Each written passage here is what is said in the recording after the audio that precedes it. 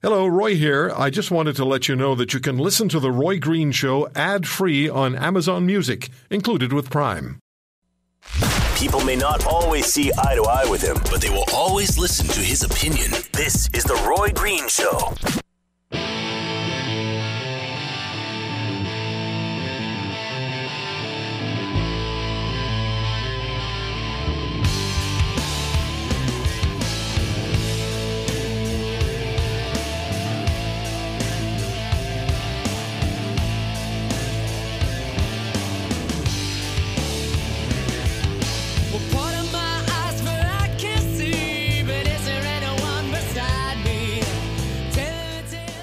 Just want to let you know that tomorrow we're going to have a very unusual situation, guest on this program.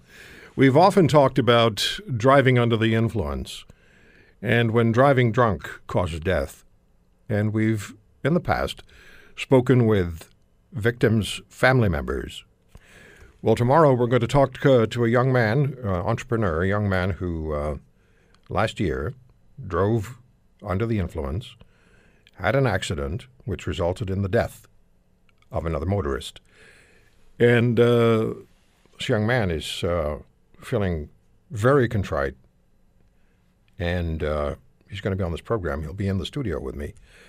He wants to share how he feels about what he did. So that's going to be something that you probably have not heard before, the likes of which you haven't heard before. So that'll be tomorrow on the program. Now, yesterday, Michelle Rempel, who is the immigration critic, citizenship and immigration critic for the Conservative Party of Canada, held a news conference about our Canadian border.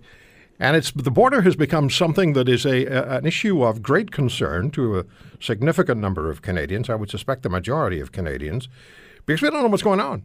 We really don't know what is happening. We know people are entering Canada illegally, and we know the government is mostly inactive on this issue, on this situation. And so many of the people who enter the country, I would imagine, think back or maybe have a piece of paper in their hands that has a tweet on it from January the 28th of 2017 from our current Prime Minister when he welcomed everybody to Canada who was trying to get away from war and other issues of concern.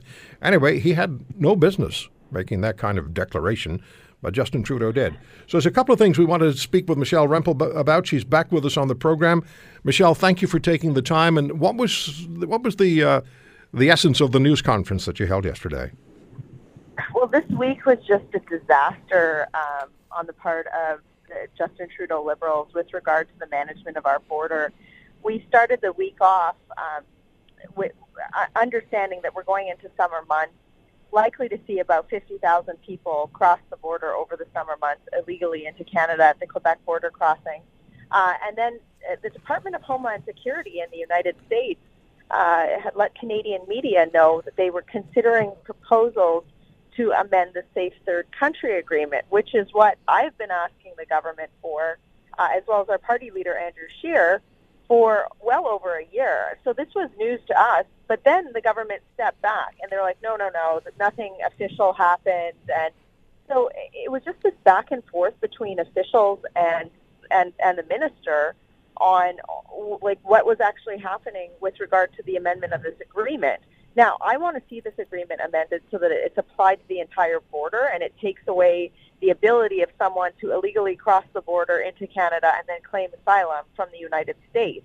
I also had department officials at our committee this week, and Roy, they couldn't even answer. This was a briefing specifically for the illegal border crossing crisis, and we had probably 12 department officials from every agency related to this, and none of them could tell me how many people illegally crossed the border in April at a parliamentary committee hearing. So, I got quite angry because as a parliamentarian, I should be able to evaluate how bad the situation is, because the government is also saying that, don't worry, they've got it under control, which clearly they don't.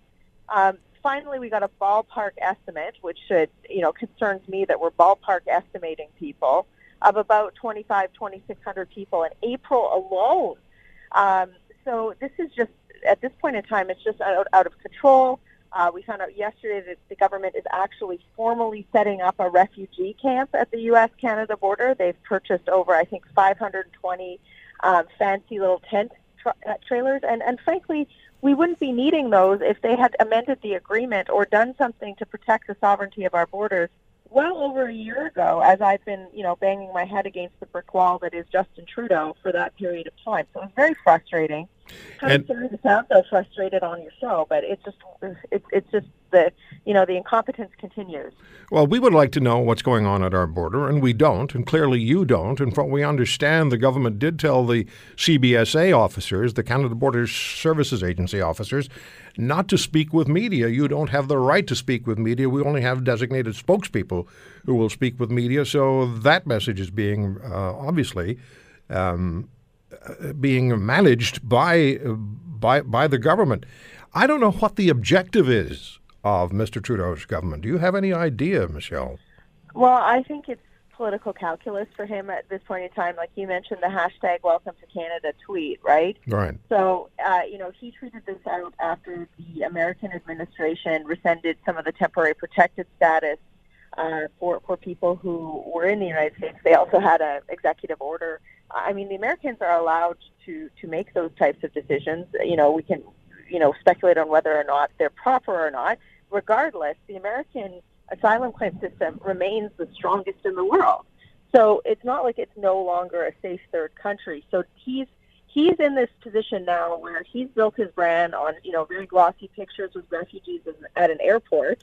But we're seeing, the mayor of Toronto saying over 40% of the homeless shelter capacity in Toronto is now taken up by people who have claimed asylum via this method this year. Ottawa area mayor saying the same thing, even adding it on with the food bank, city councillor from Ottawa, the province of Manitoba, province of Quebec. I mean, everybody is saying our social programs are under severe strain.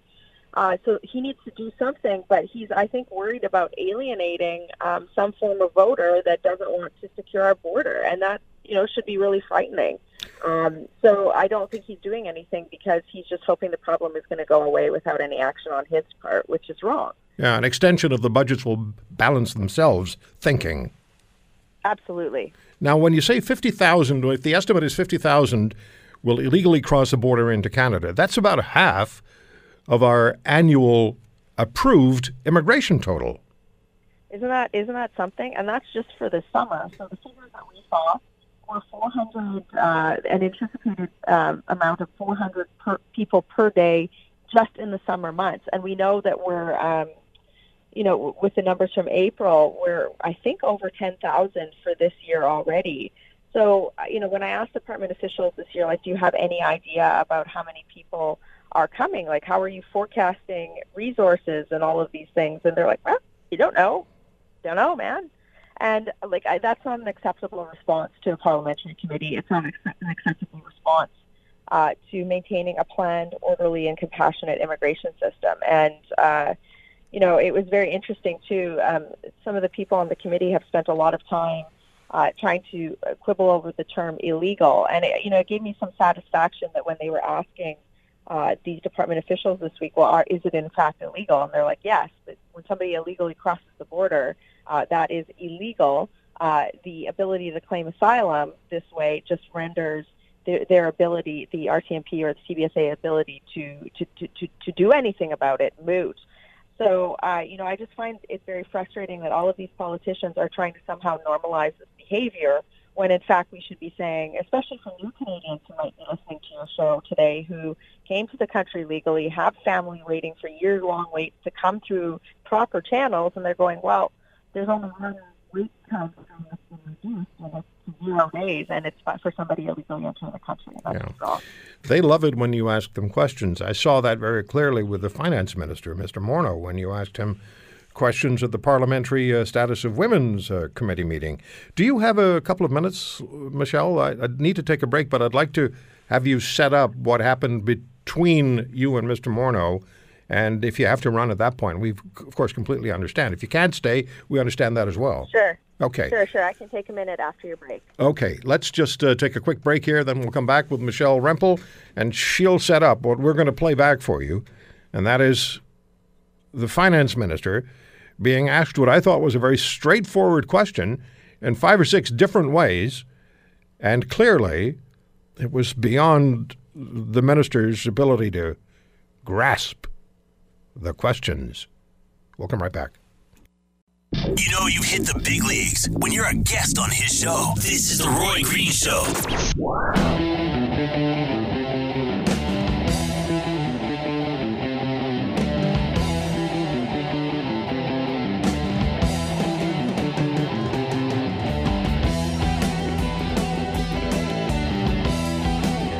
Send emails to roy@roygreenshow.com, and you go to my webpage, roygreenshow.com, and listen back to anything we air or download it if you wish, including my conversation with Michelle Rempel, Conservative Member of Parliament for Nose Hill and Calgary, who is also the immigration and citizenship critic.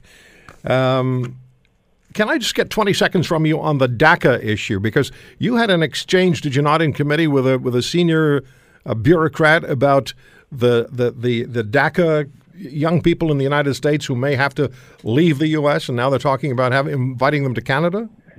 Yes. So this came up at the end of our committee meeting, which usually, things get kind of quiet.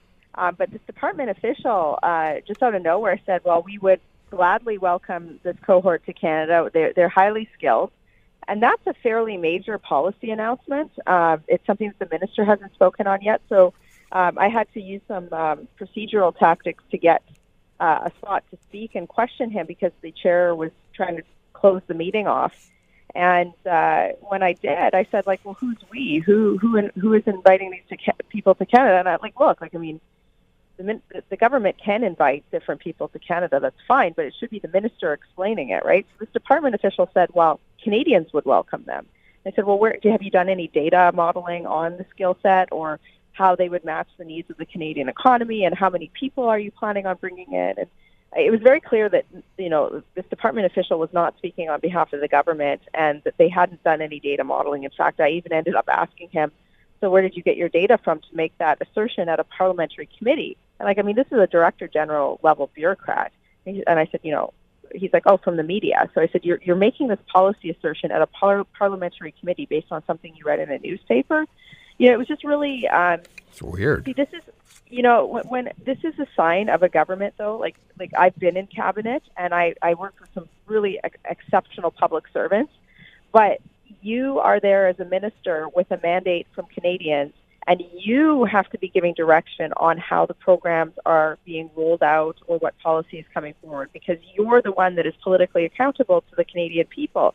So it's very inappropriate for department officials to be making statements like that at these committees, because it actually sends a policy signal. That could have had serious implications in the U.S., right? Yeah. So it's just very, I'm sure, I was very unimpressed by that, and I hope the minister dealt with it afterwards. I just want our listeners to know, if you go to Michelle's Twitter account, @MichelleRempel, and you go to May the 3rd, just a couple of days ago, 2 days ago, you can follow that series of tweets by Michelle, and you can read what she wrote about that. I won't ask you to stay for the whole thing, Michelle, but if you can just set up, please, what happened, how this exchange between you and Bill Morneau started, the finance minister, and then I'll thank you for joining us, and we'll play it on the air.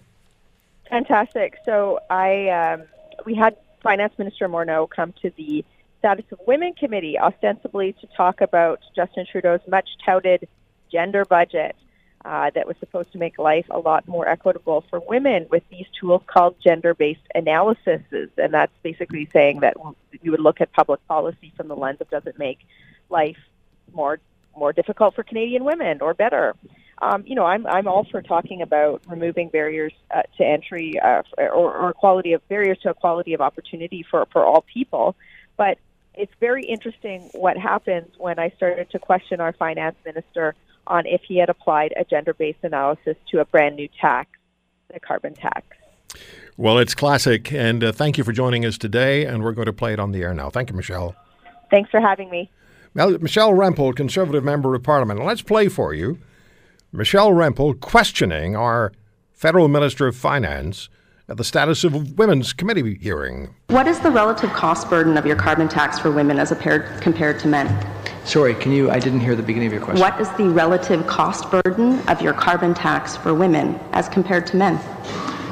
As you likely know, we believe that for our economy to be successful over the long term, we need to make sure that we're considering also the environmental challenges. Since you've got to leave, I'll just ask, has a gender-based analysis been completed for the carbon tax? Again, where I was getting to is that we believe a carbon pricing approach is important, and we've also said that we need to find a way to move that revenue back to the provinces. So has a gender-based analysis been completed for the carbon tax? As a revenue-neutral measure, you'll understand that we see this as something that's important for the long-term health of our environment and our economy. So has a gender-based analysis been completed for the carbon tax? And as I mentioned, this is a revenue-neutral measure that we see will help our environment over the long term and enable our economy to be successful. You've talked about the wage gap and these different things. Did you do any modeling? Is the price elasticity of the consumption of carbon the same for women as it is for men in Canada? As I've said, we believe that carbon pricing is important. We also believe that this you also say on page 219 of the budget, approach you've also said on page one that allows us to do it properly.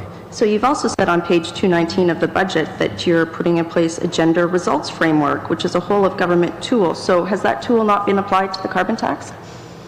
And again, I'll repeat, in putting in place carbon pricing, we know it'll have a long-term positive impact on the environment. So it has been done. For everyone.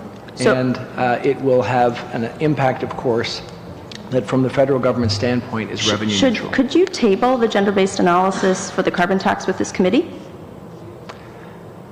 I'll just repeat again. So it hasn't been done? I will repeat again that carbon pricing from the federal government standpoint is a revenue neutral measure that will, over the long term, encourage behaviors that will help the environment for all Canadians. So you can table the gender-based analysis for the carbon tax with this committee? What I will tell you is that the approach that we've taken is one that will enable all Canadians to be... I'll take that as a code for no, and I'll take that as code for it hasn't been done. So my question is, if there's a whole of government approach to gender-based analysis, and you're imposing a brand new tax on all Canadians, and we know that there's a pay equity gap for women, and many women bear a disproportionate cost of childcare, why would you not do a gender-based analysis for the carbon tax? As I've said, we recognize that the way to get to behaviors that are going to ensure that we properly consider environmental impact over time. Would you say that the carbon tax is sexist?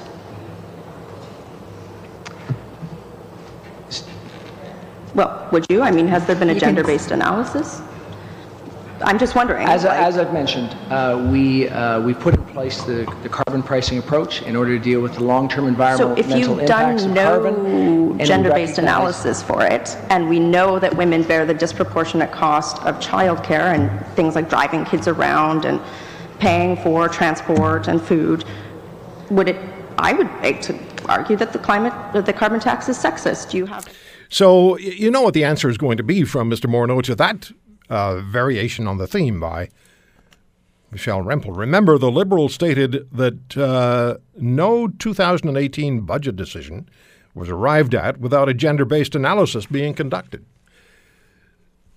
So, they must love her. When we come back, Candice Malcolm is going to be with us, Sun Papers columnist and author. We're going to talk to Candice about the border and about where government funding for summer programs is going. Stay with us.